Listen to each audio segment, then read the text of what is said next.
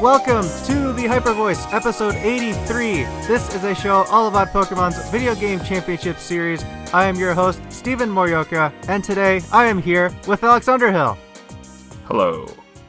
Hey there, Alex. Hope you've been doing well given our current lockdown situation or stay-at-home orders from the state of Illinois. How's that been going for you? Fine. I'm now working from home and getting used to that grind. It's pretty nice, I would say. I feel like I am a bit more productive, and I have been enjoying having lots of time home to catch up on our main focus, Animal Crossing. That's right. We're going to talk about Animal Crossing a little bit later on here. We're going to try and get through the Pokemon bit of news, stuff that's been happening. I know the morning of this recording, actually, we had an extension to our stay-at-home order from our governor to extend that through April 30th. Originally, it was supposed to only go through April 7th. So both of us are going to be stuck at home a little bit longer than, well, I kind of expected it to be extended anyway, but that's also still pending. But first things with regards to news is some stuff we've missed the last few weeks, and we can roll through these kind of quickly, is that ever since the regional in Toronto was canceled, Pokemon had to come out and make a statement about that, so that we had an official update on March 17th from the Pokemon Company International with regards to play Pokemon events, and all events, in-person events, have been canceled through Thursday, May 14th, to prevent the further spread of the COVID-19. So all those things have been canceled. Specifically, no championship points are going to be awarded during this time period. So this also plays into another announcement, which is the announcement of the 2020 International Challenge April online competition, which is planned to be held April 10th through 12th. And even in this article, they specifically mentioned no championship points at all anywhere in that post. So all you can really get is the Great Ball Guy Casualty, I believe. So, Alex, we got no in-person events to worry about or go to, and I guess now this also includes the Albany, New York regional, which we originally thought might have still happened, but for certain now absolutely will not. Yeah, I gotta say, Steven, receiving this news is a great casualty, because I did not know that it was not going to be... Well, first off, I just learned today that they had announced it, and now I've been told that by you just now that they will not reward championship points. And yeah, I feel like that's just a real missed opportunity and kind of a bummer. I don't know. They probably, had discussions and decided that they wanted to stick to earning no championship points. Maybe they didn't want to commit to an online circuit in any sense, and they don't want people to get the idea. So they are going to continue to... They're not going to, I guess, have an imbalance, considering that we cannot have online or physical in-person live events. So instead, they just will not reward points online, I guess. I see kind of what they're going for, but I still feel like I would have liked to have seen this tournament reward championship points just to get something for people to be hyped about in terms of the official circuit.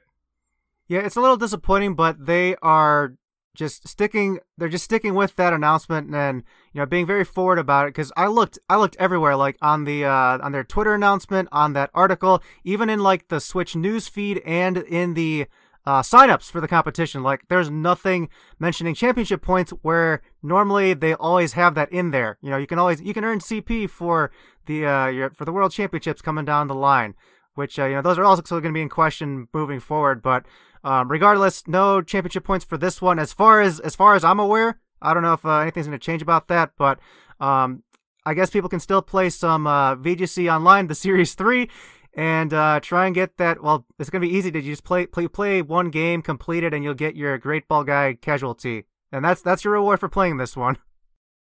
At least we have a lot of other, I think, tournaments to look forward to, as we will get to. We got a decent number of online tournaments popping up unofficially. I think just kind of capitalizing on this whole stay-at-home movement.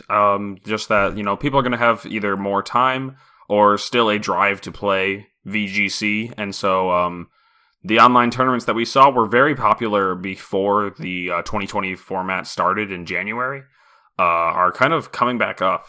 We've seen 2 happen in the past 2 weekends that got a lot of people to go to them. There was, I think, one before that weekend, too. I think it's just been pretty much every weekend since Toronto was supposed to happen, have had a major tournament. There was the Zelda Challenge, which got a decent number of players. I remember about that one.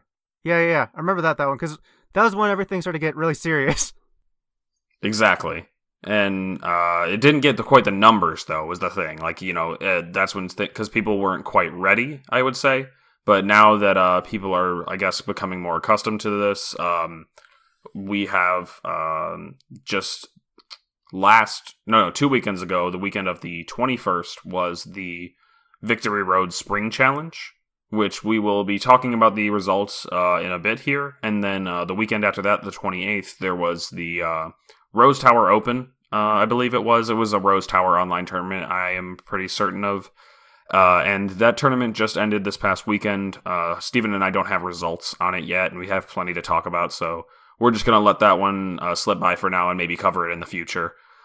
But right now, do you want to dig into this Victory Road tournament, Steven? Yeah, let's get into it. And like, all these online tournaments right now are really important because in terms of the timing with the Series 3 part of the format, is all the live events that we were originally scheduled to have are no longer going to happen. So this is all we are going to have for Series 3. We had that last live event, first weekend in March already, and this is going to be it. So all these online tournaments are really going to be kind of propelling the metagame forward if we can get back into our live tournaments later in May or perhaps in the summer. But this is all we got for Series 3, so these are some important tournaments to look at. Conditions are a little bit different than what you'd be in a real life setting, but these are still really significant. So let's look into these and start off by saying that this Victory Road, what was this tournament called again? The Victory Road... the Spring Challenge. Spring Challenge, thank you. I needed that assist there. The Spring Challenge, the winner from this tournament was Lukemir, Justin Ramirez. Still rocking a Durant on his team here, but his team was Togekiss, Durant, Tyranitar, Arcanine, Indeedee Female, and Gastrodon, defeating East. Timo Mankinen. What? Oh. Gastrodon East. Oh, God, fine. I guess we do have to make the distinction now, but because the West one is legal and also the inferior color design. But yes, Justin defeated Timo Mankinen from Finland, who used a team of Togekiss, Lapras, Incineroar, Alchemy, Dusclops, and Conkeldurr. And I imagine that Lapras and the Alchemy are probably going to be Gigantamax as well. Yeah, so once again, we see Ramirez taking another online tournament by storm. One was a Rose Tower tournament that we saw in the past weekends, sometime after Dallas. I think it was the weekend after Dallas. And with a bit of a different team here. However, so this tournament was held in-game, so it was played on your Switches using the normal rules you would at a VGC tournament, and a lot of this was streamed on Justin Karras's Twitch, which is I think it's Azazel the God or something like that. You can probably find the link to that on Justin Karras's definitely on Justin Karras's Twitter, but probably on Justin Ramirez's Twitter as well.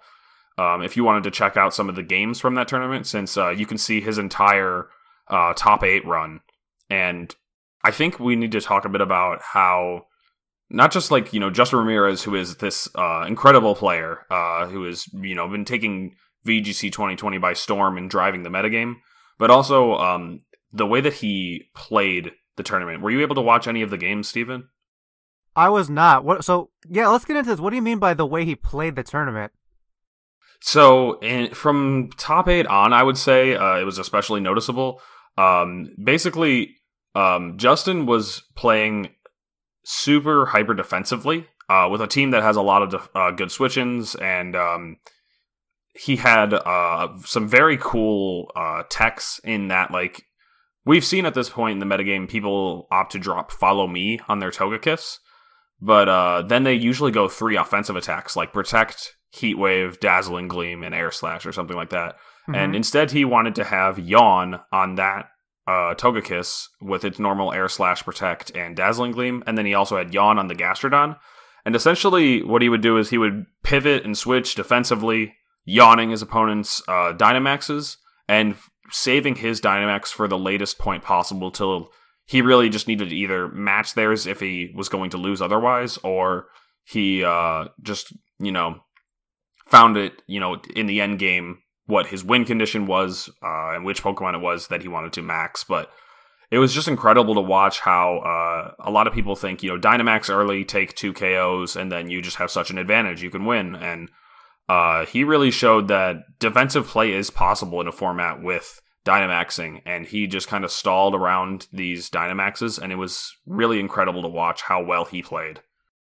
Yeah, it seems almost unconventional to do that because along with Dynamax, trying to get KOs quickly is you're also sometimes you're getting your boosts that you want. So if you can just stack those early, then it makes the battle a little bit easier moving forward. But that's a really unconventional style to think about. It's just like obviously it's important when which turn and when to Dynamax, but it's really cool to see and hear something like that.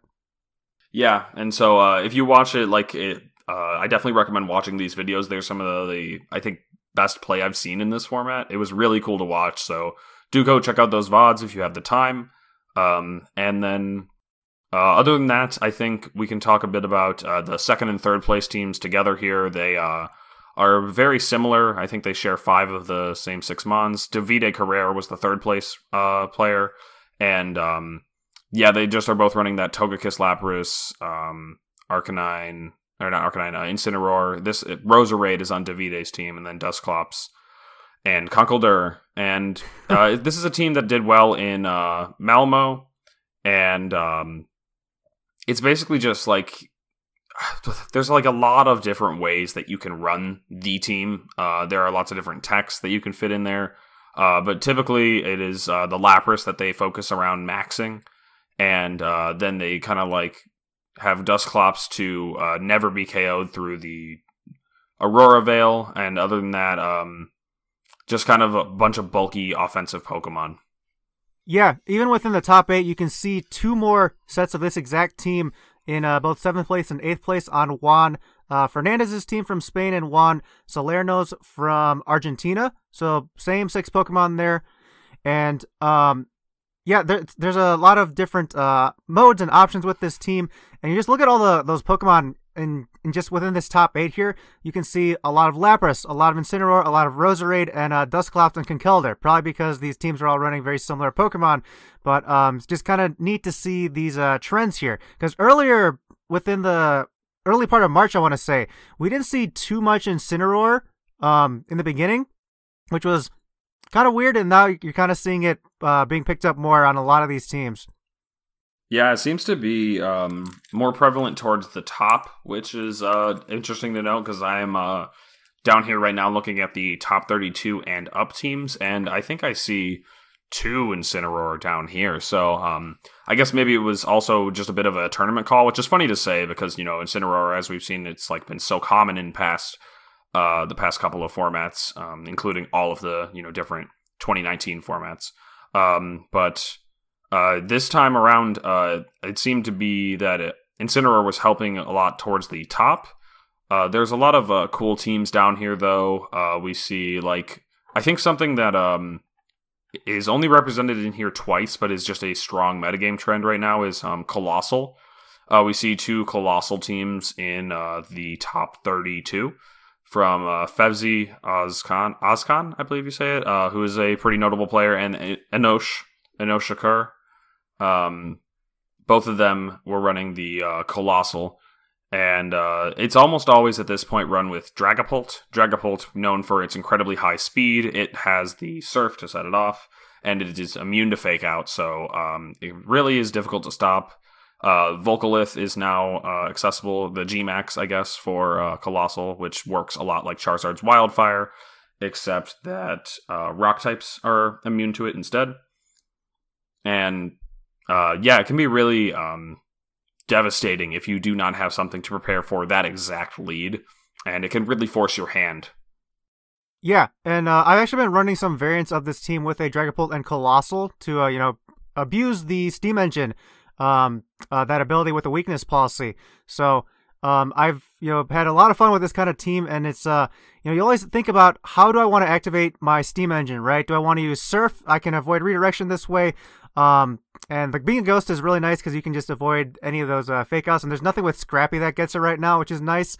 And you always got to consider. You can also consider like other water types that learn Aqua Jet, but then you got to worry about redirection or Gastrodon. So it's always an interesting problem there.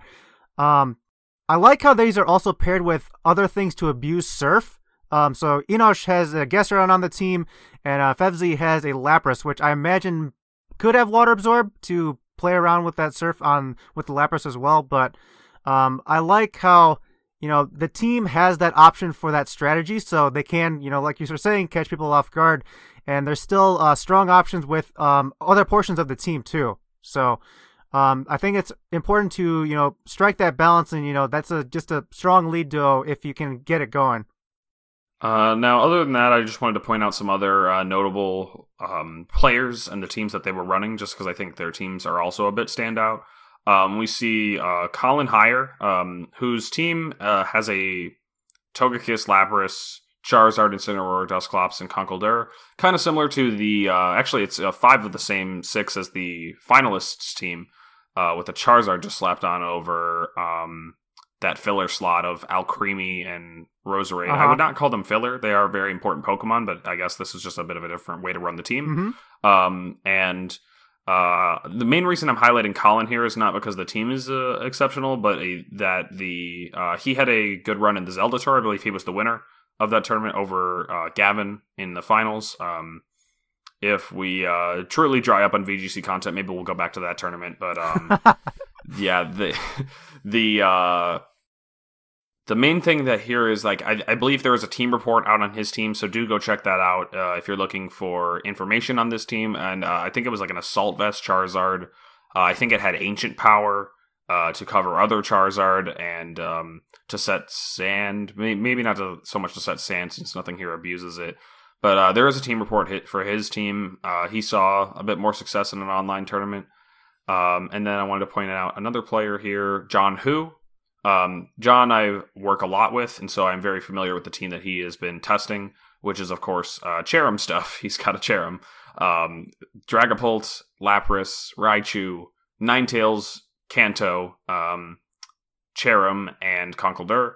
And he had a lot of fun ways to mess around with abusing Cherrim. I know that the Ninetales had Flare Blitz, and the idea is that Cherrim can boost your special defense and your attack by one stage, essentially. But I mean, those multipliers stack a little bit differently. They multiply them by 1.5, and basically just make some certain Pokemon like really, really hard to deal with in Sun, because that's when Cherrim's ability, Flower Gift, I want to say it is, yes. Flower Gift is set off. And it also works for itself, so it can use cool moves like Solar Blade, which it now has access to. And then lastly, I wanted to talk about one more player in the top 32 here, another Ninetales user, but an unexpected player that I was excited to see enter the tournament, Marcus Statter, who is a German player, very, very strong player, with a Sun team that looks like something that you would see in older years. I almost feel like you could see this in like 2012, 2013, but I was not in those formats. But there's a Charizard, Venusaur, Ninetales, Scrafty, Dusclops, and Rhyperior. You know what? I take it back, Steven. It's not a 2013 team, okay? But it has just a bunch of old Pokemon. It looks it would be okay, sort of, in that year. But I've also been playing around with the Sun team like this as well. I like it a lot because it's got Charizard on it, which I've been a big fan of this whole format.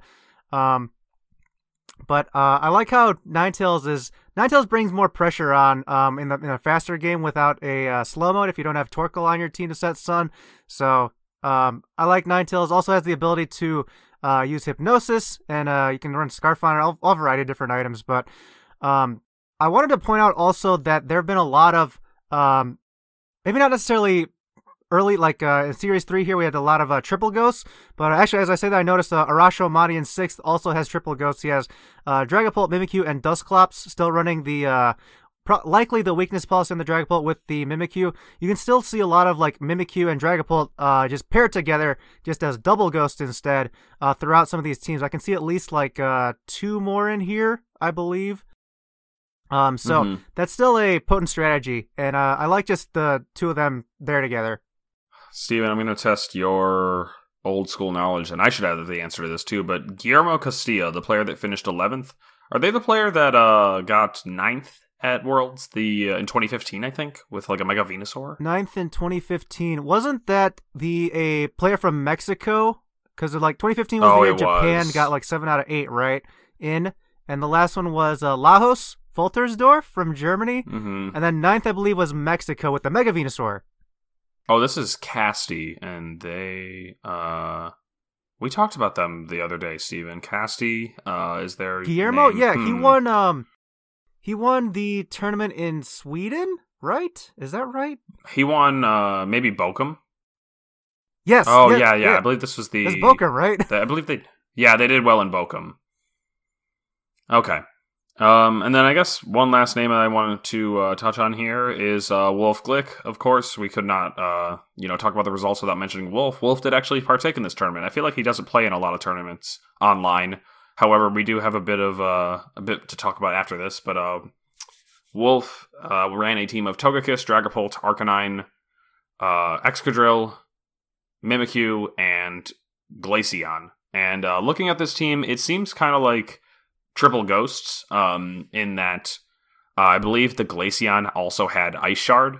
So while it is not immune to Fake Out or Wait, it Ghost can learn type, that? I'm pretty sure it learns Ice Shard, and I think it was running that. That's so weird. Yeah, he still had a way for a priority activization is what I was about to say. Activization of the weakness policy on the Dragapult, and then just a bunch of other standard Pokemon seems to be what he had here. Just a bunch of good Pokemon to have on a team. Yeah, good stuff. I still find Glaceon learning Ice Shard questionable. Maybe it does, but I felt like this is more of Wolf's tear of running through all the evolutions, probably over the course of the season. I remember he had a big thing with Leafeon a few weeks ago, and now he's just moving through all of them. Yeah, no, exactly that. Yeah, Steven, you're wrong. It learns Ice Shard. So it does fine. Just checked it. That must be like a new thing. I swear, if I got it in Sinnoh, I'm gonna be mad. If we're like since the beginning. No, it looks like it learned it from since the beginning. I just closed it. You know what? I'm opening it. Okay, go for it. Let's see. There was a number here. Yeah, level 36 in Gen 4. So. Wow. Okay. Well, my knowledge is getting rusty here. And anyway, speaking of Wolf and online tournaments, though, could not think of a better segue, even though it's cheesy, to talk about the Championship Cup, which is going to be, or Champions Cup. Is it Champions Cup? Yeah, it's Champions Cup. Sense. You gotta get the name right. We gotta brand this correctly. Champions Cup is what we're going to be talking about going forward. It is going to be hosted by Wolf and A-Drive. A-Drive, who is a popular YouTuber, Shiny Hunter streamer. I think he's a YouTuber. Anyway, he... I don't know. I know he's a streamer and a Shiny Hunter, but I said YouTuber first, so... he's all those things. That's what everyone's got to do now if you're in gaming. He's a content creator, and he has partaken in VGC a number of times. He was at Dallas, Collinsville. I remember back in the day, he played in the Geico Invitational and did really well there, and then went to Collinsville, and that was in the year 2017. So he's been around. He's been dabbling in and out, like here and there, basically. And he's been taking this season pretty seriously. I believe he top cut Collinsville. So, yep. In this most recent 2020 year. And he and Wolf are coming together to host a online tournament called the Champions Cup. And the idea was they were going to have like 350 something, like 356. It was probably a good number for like brackets and something. Maybe 360 players enter the tournament, and when they opened up the signups, Battlefy could not, like, I guess, process all the number of signups coming in so fast. So they had like 600 players like pay their entry fee and get into the tournament, even though that was more than they had planned. And instead of like they had all kinds of ideas going around, like, are they gonna, like, you know, they promised to refund anybody that wouldn't get to play in the tournament and such, and blah blah blah. And eventually they decided that they were gonna open it up to a much larger cap. So that is now like around 1424 or something. It's another weird-ish number. It's not quite 1500. And the last I checked, it was already over 1200 players, 1200. So like we're looking at a pretty large online tournament here. Like, I don't have the size of the spring challenge. Let me see if it was entered here. It was 370 players. The tournament that Justin Ramirez won, and he won $960, which is pretty near $1,000. However, this tournament had a $12 entry fee, and there's a lot of talk going around. I don't want to like confirm it, but I believe that the prize for the Champions Cup is going to be around $6,000 to $7,000, which is incredible winner. For the ultimate winner. Yes, that is a staggering number. That's a staggering number, and like, Victory Road's been doing great work on their end, and it's like 370 as a participant number, you know, really pales in comparison to what this Champions Cup is kind of gearing up to be. So, like, just to think about, this tournament could be, what, almost 5 times larger than what we just saw in the Victory Road Spring Challenge. Like, that's just nuts. It's crazy. Like, also, about 1,500 people. How, like, I'm just worried about all the logistical and operational things going on with this. And luckily, I know I saw they also going to have some staff. They're all going to have some staff to help them out with it, running everything. So, like, That just boggles my mind how this is going to be run, too. Really exciting. Yeah, so though. Another thing in terms of, like, how it is going to be run, I believe it was announced today that they are splitting it up into 4 flights. I don't know, so I guess it'll evenly distribute all the players into 4 different flights. Understandable. They will then take the top 8 from each flight and seed them into a top 32, however that is done from 4 flights. And then top 32 will be played as a cut from there on the next day, I believe, because I think this tournament takes place on a... no, it seems to be taking place on Saturday, Sunday. Yeah, I don't know why I thought it was Friday for some reason. Maybe I was just thrown off by this counter on the side of the Battlefy thing. Anyway, it starts this Saturday. The coming Saturday, which one is this coming Saturday? What date is that? April 4th. 4th and 5th. Yes, the April 4th and 5th. And yeah, so then it's going to be flighted into those, and Top Cup will be playing on Sunday. It's $12 to enter. Here we go. I'm looking at the numbers now. I don't know if the number got pushed up or if I was just crazy, but it's 1303 out of 1504 at the time of recording. So it's already over 1,300. And I definitely recommend, well, it very well might be filled up by the time this comes out. But if it's not, do consider entering, because it's going to be the biggest online tournament ever. And this is going to be pretty exciting. Yeah, wouldn't that be great to, like, win that or just be a part of it and say, like, yeah, I played in that. I was part of that number. There's it's cool because they're like, I think it's got something for everybody here. There's going to be so many new players in this tournament, because I know A-Drive and Wolf both reach all the way down to, like, the least experienced players in VGC. Not like to bash on them or anything, it's just they have a very wide reach. So yes, even players that are just fans of Pokemon are going to sign up for this tournament, which I think is going to draw experienced and inexperienced alike. You'll have a good shot at making it through a couple of rounds, because you're going to be able to find players of your skill level. But if you're looking to improve, you're going to be able to find players all the way up.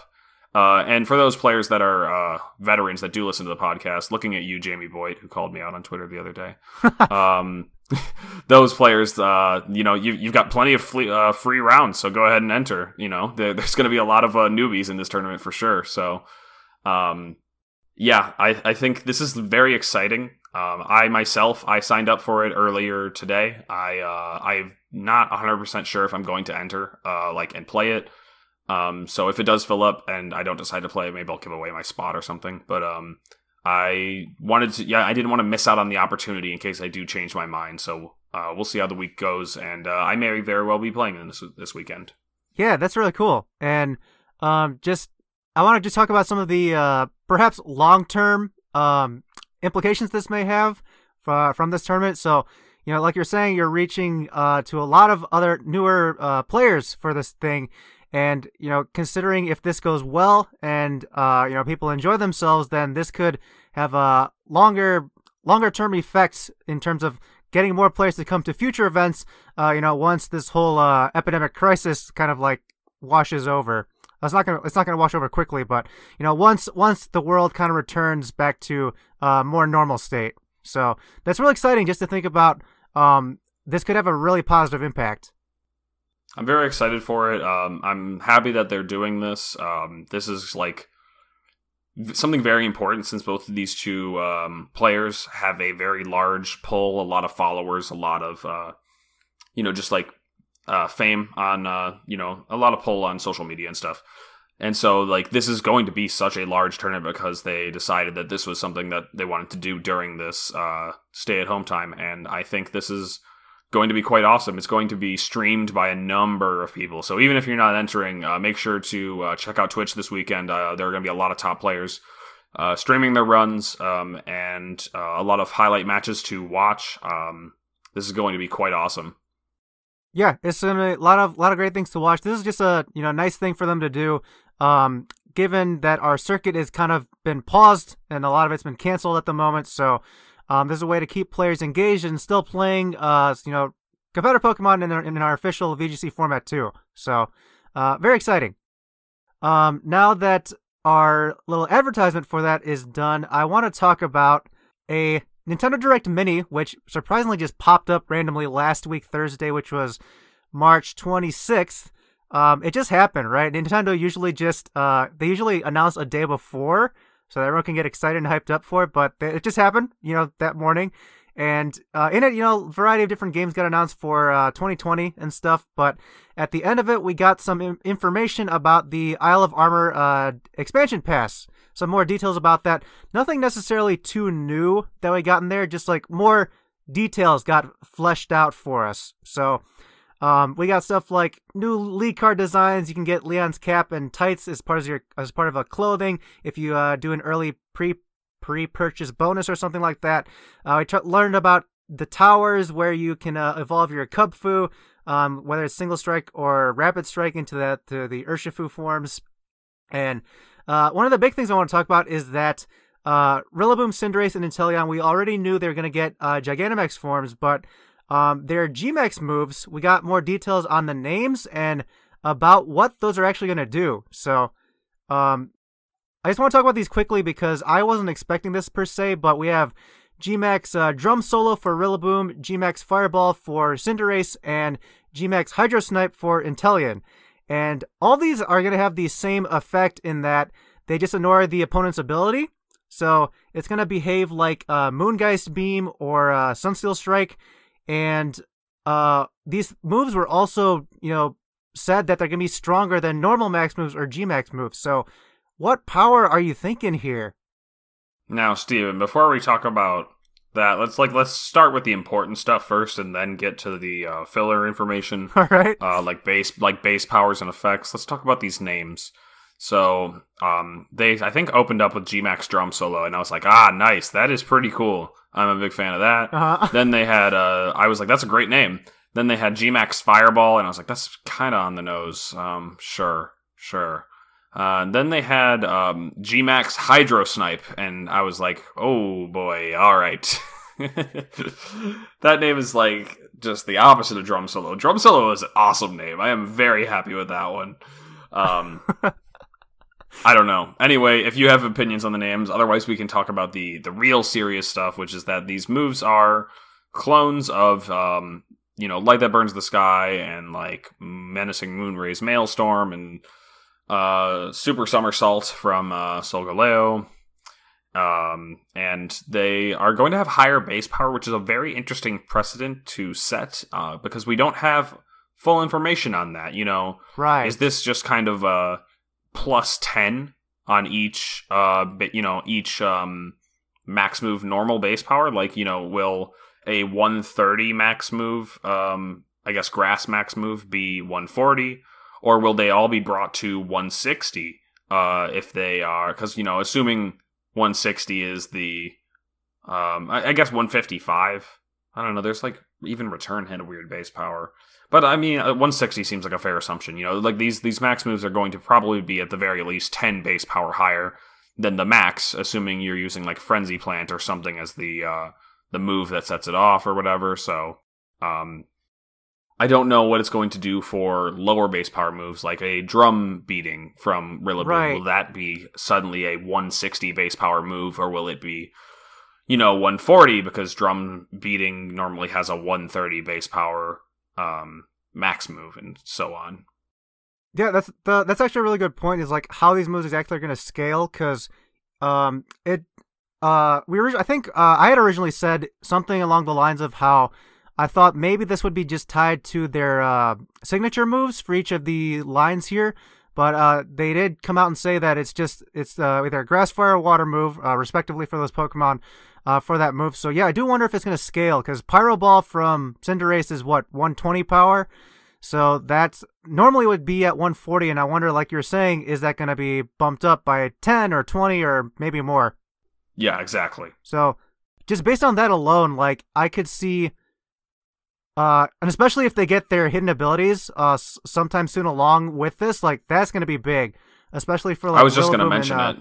Yeah, like you get Grassy Surge on Rillaboom, you get Libero on Cinderace, and Inteleon gets Sniper. Not super important, but the first two are big ones. And you think about Rillaboom's power already, right? Its base attack is 125. You remember Tapu Bulu was 130, so. They're going to be hitting very similarly once Rillaboom gets Grassy Surge, like right off the bat. Don't discount Sniper. I think Sniper is going to be a fantastic, very important ability for Inteleon. We've seen the importance of crits with Togekiss and just how abusable stuff like that it can be. So Sniper, alongside having the signature Snipe Shot, is going to be pretty cool, and also just how that can pair with items like Scope Lens and what have you. But after talking with friends, I do want to just talk about this first. Steven mentioned the hidden abilities. There's nothing about this news that confirms or denies hidden abilities. Nothing in the trailer showed anything, so we still don't know if they will or will not come.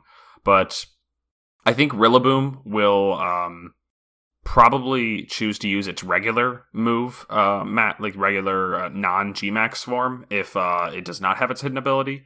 Because still setting that grassy terrain is kind of nice, kind of important, but there's no reason to set grassy terrain if your ability is setting it for you. So then you're going to run the Gmax, and it's like you get to max in grassy terrain, and instead of taking that one turn to set your field effect, you already have it, and that's going to make Rillaboom really strong.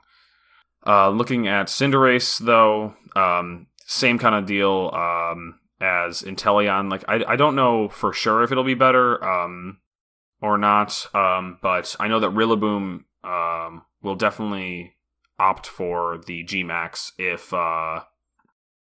the Gmax is legal, or if the hidden ability is legal. Right, yeah, pending that hidden ability release, whenever that is, that's going to have a big influence on which form the players choose to use.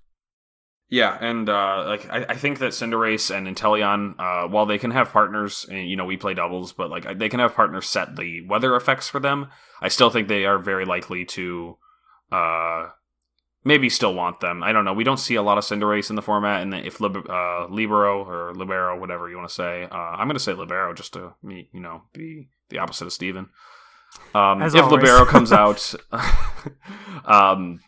then I don't think this impacts it either way. It's just a matter of does it want to set Sun or not. And then Inteleon, I think it's going to use its Gmax for sure. It'll miss setting the rain to further boost its second max water move, but I think the important bit here is, as they showed in the trailer, Gas Run is quite prevalent in the format, and ignoring it with your Max Geyser is pretty important, or I guess in this point, your G-Max Hydro Snipe. That's right. And I just have one last comment on the Cinderace's hidden ability, Libero.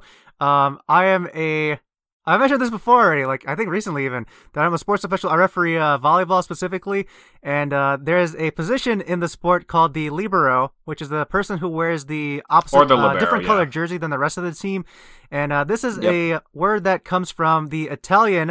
It comes from Italian, which I think they use in soccer as well. But the word is correctly pronounced libero from the sport. So we get very heavily criticized if we mispronounce it, given that we're officials of the sport and need to be representing, the rules and all that stuff. So, yeah. So first Libero, off, Steven, how dare you? How dare you? I'm sorry for imposing my status on here. Well, that's the thing is my girlfriend played libero in high school, so, and that's how she's always said it. So that's my position too. Yeah, and I guess you've just been saying it wrong this whole time, and now you're officially saying it wrong. Congrats on that step up. Okay. Well, we're never gonna be able to iron this argument out. So let's just move on to something. I'm done talking about this, and I am done talking about Pokemon. Oh. So really quick, I just want to mention that there was a little image in the Sword and Shield website for specific Pokemon coming in the Isle of Armor DLC. We don't need to talk about these in detail because we don't know if we're going to get to play with these at all.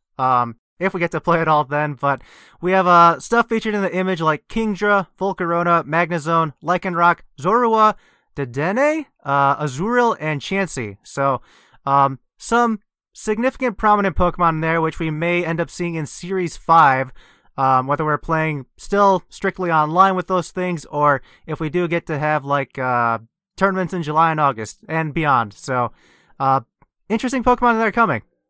Yeah, Lycanroc is I think the most important one here. We may see the return of Wahakov. I'm sure Steven doesn't even know who I'm talking about. But all the Showdown Warriors do. I miss you, Wahakov. Yeah, I think I see your reference there. But so, I mean, Alex, we've had all this downtime away from Pokemon. I've kind of missed the anticipation for future upcoming tournaments and just prepping, planning for those, and watching what's going on more intently. But we've had a lot of downtime to play other games, and we want to spend the rest of this show talking about a very particular game that kind of had really nice timing with its release, right? And that is Animal Crossing New Horizons here. So, I guess to start, do you remember back in August or September of last year, this game was delayed to March of 2020, and it was originally supposed to be like a fall 2019 release. So it's somehow Nintendo somehow predicted and knew what was going to happen. So this came out at, I guess, a really fortunate time. Fortunate time for the game to be out for the public, Mm-hmm.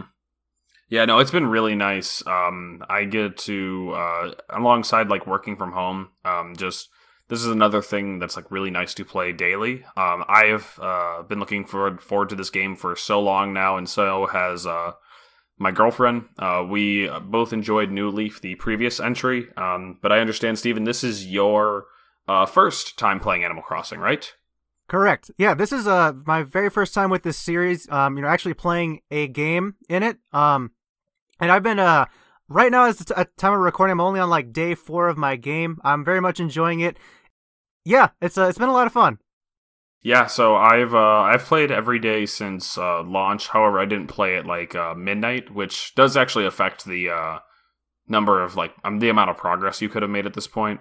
But this game has made a number of improvements on New Leaf and just so many fun things that that you can just do daily. I feel like this game paces really well. Some people aren't a huge fan of how the game gates you off from certain things day by day. But I think that's kind of the point, in my opinion, is that, you take the game slowly. It's not like a race to the finish. You can accomplish a number of things in a day, but there are certain things that, like real life, you have to wait until the next day for it to be ready, for it to be set up and done. So then you kind of just, you put the game down and you can do other things. And there's still if you do want to play the game nonstop, there is plenty to do. So I really like that it's got a great balance of, casual, but also it can still appeal to people that are driven. Yeah, it's been really interesting because it's something I can just pick up and play for a few minutes and then put it down and go do something else. Or I've even caught myself. I was gonna like I just mentioned. I was planning at one day to play. I'm just gonna play for like 20 minutes, half an hour, and then I'll be done. And then 2 hours later, I was like, oh crap, what happened to the time?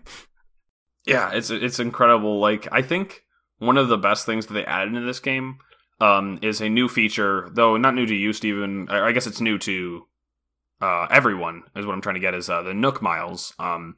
It used to be just that, bells was the only real source of currency, and then other than that, they had, membership programs for, getting points in, shops and stuff, but there was not quite what Nook Miles is. Nook Miles, I think, is one of the best things the game has introduced. It just rewards you for playing the game, and very rarely do you have to go out of your way to earn a bunch of Nook Miles. They have, really cool, just, goals, I think, that, keep you playing the game, keep you driven to do other things, and it's just awesome. I think that Nook Miles is just one of the things that I think the game needed, so that you just always felt like you had a mission, and you were just just doing menial daily tasks. Feels like you're always working towards something. Yeah, when I first got the Nook Miles Program Plus or something, where you can get more of those miles as you do things. I was at a point where, right now at time of recording, my museum is under construction, so I can't donate anything to Blathers, who is one of the coolest characters in the game. I'll talk about him in a little bit, but I can't donate or assess anything with him right now, and I just need other stuff to do other than visiting islands and then I guess growing stuff and planting stuff, but. I think it's a really good system. It's a really good feeding system, because the miles feed into your bells and then vice versa, and it's everything you do, and it gives you something to do when sometimes you're unsure of what to do, because that's kind of where I was at for the first few days after I'd collected everything on the island and was just well, what do I do now? And then I just look at these things. I was okay, I guess I can do these challenges and just build up my miles and bells and stuff as I go along here, but I think the biggest nice selling point for this game is it's relaxing. It's a relaxing, fun game to play. It's very low stakes, low pressure to do all these things, and it's been nice to just pop in and out whenever I want to. It's also got a bit of a catch 'em all aspect to it, which I like, as you've noticed with the museum, in that you have a Critterpedia that you are trying to fill out, which is just a bunch of bugs and fish, and as well as fossils. These are just different things that you can keep collecting as you play the game. A lot of them are tied to year-round, times of year. You're going to find certain bugs more in winter than you would in summer, and or completely not at all in winter and only in summer. So that is something that kind of keeps you coming back throughout. And I know April is coming up, and I know April's got a bunch of cool events to it, as well as the game does holidays well. So it's something that keeps you coming back throughout the year, just because there's always going to be something new to do, new to check out, and it's a great game to just have to play every day.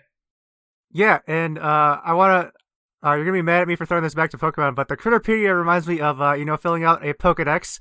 And when you think about it, the whole Animal Crossing games are supposed to, bring you back as a form of escape. And I guess the design is to be, living in Japan's countryside, right? And, when you think about catching bugs, this was that original inspiration for Pokemon from Tajiri in the beginning. So you can see a lot of that bug catching aspect in here in this game. And I just want to talk about the museum really quick, like I mentioned, because I want to talk about Blathers and just the museum in general.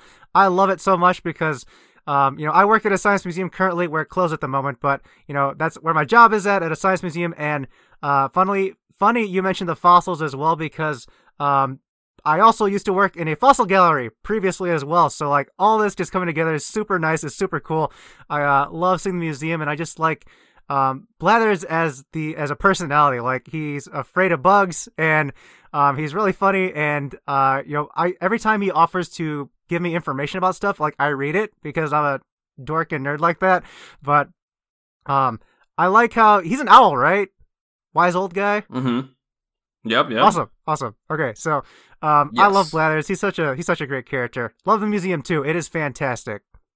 I have watched like my girlfriend walk around in the museum yet, but I have yet to walk around it just because I've like been constantly doing other things and I keep forgetting.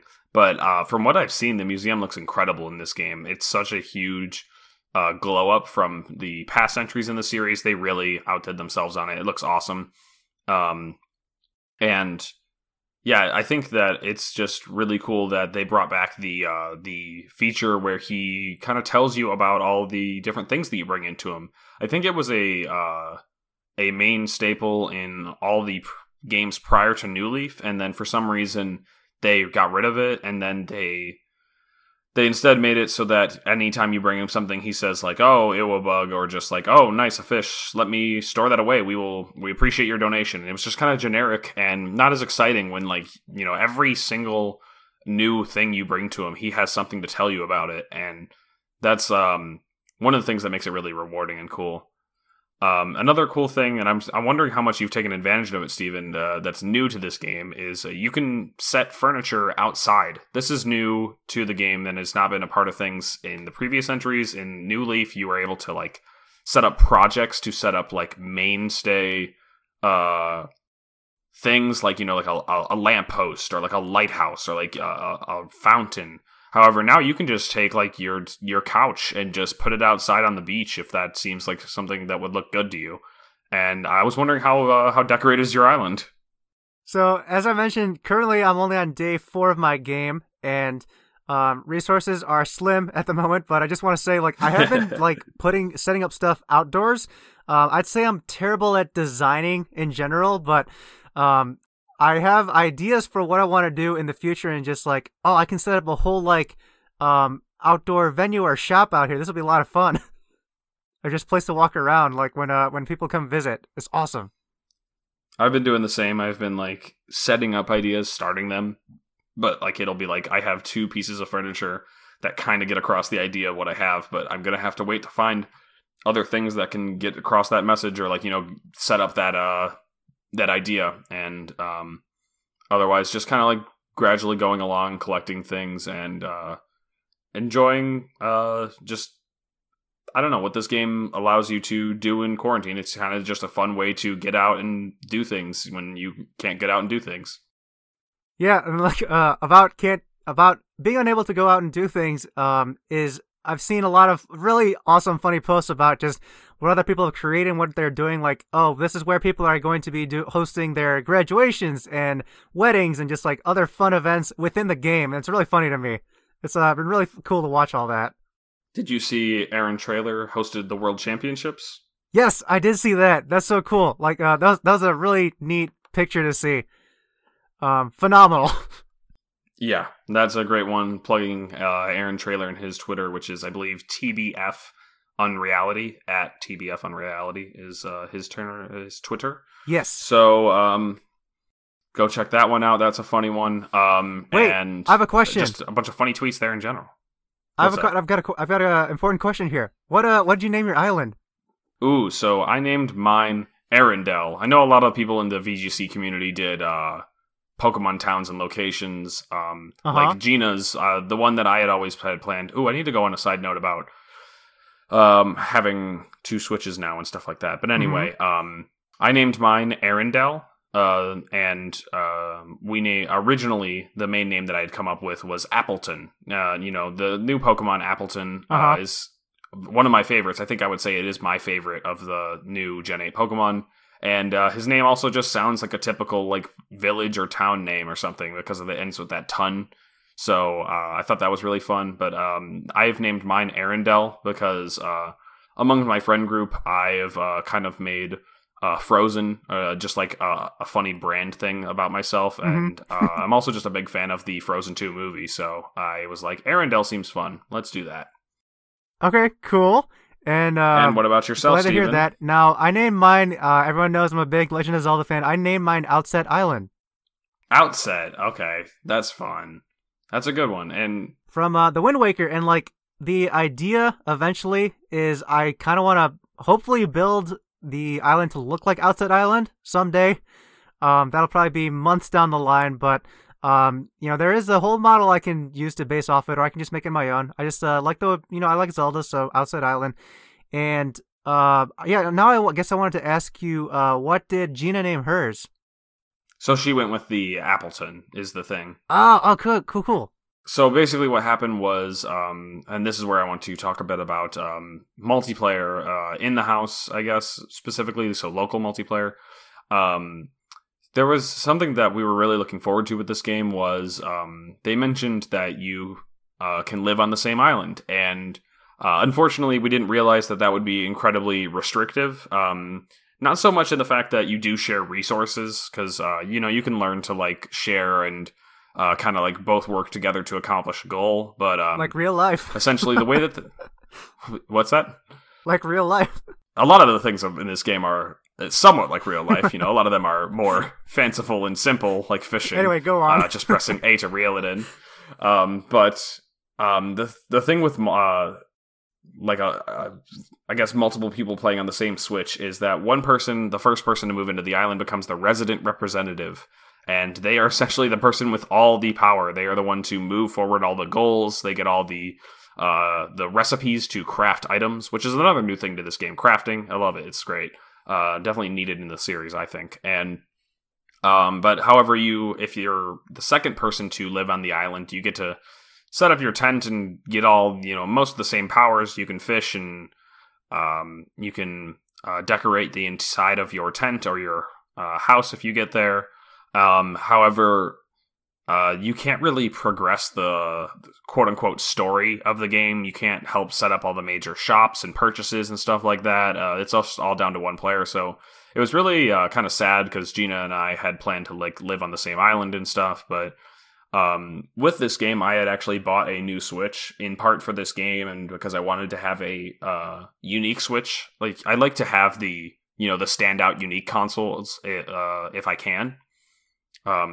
And so I was planning to sell back my original Switch, but I learned that since I bought the game digitally and I had my profile on both Switches and this whole like one island per Switch thing that they have going on, I was like, well, if I boot the game up on my other Switch, maybe I can have my own file. And it turns out I can. As long as I'm connected to the internet, I can have basically 2 copies of the game running. And we're still able to like hang out and visit each other's towns and stuff, and it's been very fun. We just kind of had to play it a little bit more separately than we would have liked. Gotcha, but you can still do like island visits and stuff and play exactly play cooperatively that way. Exactly, it's great. I've seen a lot of people visiting and playing games and doing fun things, so it's been really neat to see all that. I had a question, but I can't remember it right now. And there it goes. Oh wait, I got it back. So, have you gotten to a point where you're able to landscape stuff yet?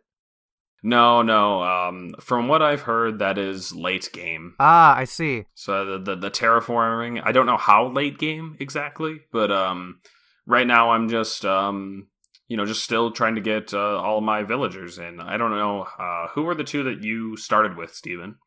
Gosh, I do not recall the names off the top of my head. You don't know their names? No, I don't remember. It's this is like a long-term memory learning process because it's only been a few days and I don't remember their names, but I remember what they look like. I have a red hippo who likes to work out, And and then there's this other girl. I think her name starts with a P, and I don't even know what animal she is. I had Rod the mouse, who is it looks like a pirate mouse, and I have Diva, who is a purple frog. But yeah, I'm at the point where I've got 6 villagers, I think, and a 7th on the way, and it's always fun. I think that's one of the best parts about the game is seeing who ends up moving to your place. A lot of people are really particular about it. I do have villagers that I don't like to see, but like I for the most part, I just kind of learn to love the ones that I get, and it's been very fun to kind of like create like storylines in my head for them and such. Oh, that's cool. Yeah. Yeah. I need to, I guess, learn their names, which I'll learn over time as I play some more. But yeah, I've been okay with the 2 villagers I have right now. Yeah, and that's just another thing that like kind of progresses as the game goes. Is there's just like so much to keep you coming back. Like I have played the game every day since launch, and I still have not. There's still so much I want to accomplish. So it's Right. kind of like it's awesome. I'm not too worried about like getting these things done though. Like I just kind of like it's what keeps me coming back. Yeah, I've just been taking my time with the game, taking it casually, slowly, and I'm just having fun with it. So that's what I've been enjoying a lot. And one thing that does slightly annoy me with the villages right now, just at this moment, is when they moved their tents, when they finally get their own homes built, their houses were bigger than mine. I'm like, what's up with that? That's not fair. I know, you're like, I'm the one pulling all the like slack here. Like I'm the one doing all the hard work, and then they're just like gonna just have bigger houses. I saw them and I was like, wait, why is your house bigger than mine? What have you guys been doing? Have you been hiding resources? Have you been hiding money? What is the deal? We voted on this in the beginning. I'm the representative. You gotta come to me over these things. Listen, I'm in charge here. Yeah, but this has been a really enjoyable game, and I know I'm only in a few days in, but just like being able to check in daily, periodically, and just play to accomplish things, do some work in the game. It's been very enjoyable and a lot of fun. So this is probably a game I'm gonna stick with, and I know we have the Bunny Day celebration coming up for April 1st through 12th, so you get some of the weird those eggs and all that decorative stuff for that holiday for Easter for this about 2-week period. So that's kind of neat. Yeah, as they showed some of that stuff in the direct. Yeah, and we'll be getting I'm sure a lot of updates as we go through the year and get different holidays to experience within the game itself. It's going to be a fun year of Animal Crossing and maybe eventually VGC at some point. Yeah, hopefully we'll get back to that at eventually. I'm hoping so. Like I'd like to get back to it at some point. Yeah, I'm missing the friends. I've been hanging out with people a lot in calls online and stuff, but it's not quite the same as going to the tournaments. So hopefully, I know that things aren't exactly.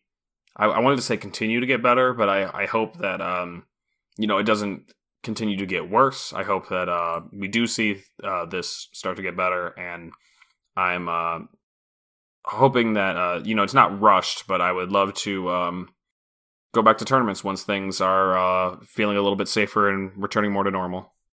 Agreed. Absolutely. Now, I guess my last question for you here is for anyone who hasn't gotten Animal Crossing New Horizons yet.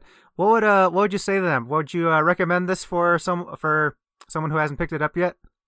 Yeah, 100%. It's I think it's the best entry in the series, and it's just a great game in general to just try right now. And you'll know within the first day or two if it is for you, if it is something that you want to keep trying. And I definitely think it's worth the $60. And since this is where I thought you were going, Steven, for those of you that are listening, if you do care to tell us, what have you guys been up to if you haven't been playing Animal Crossing? Have you guys been playing still VGC? Have you been playing Battle Stadium, Showdown, playing games against friends and stuff, or entering these online tournaments, or have you been playing other things? What have you guys been up to? If you guys could let us know, it'd be great to know what everybody else is doing during these times, just to kind of keep connected.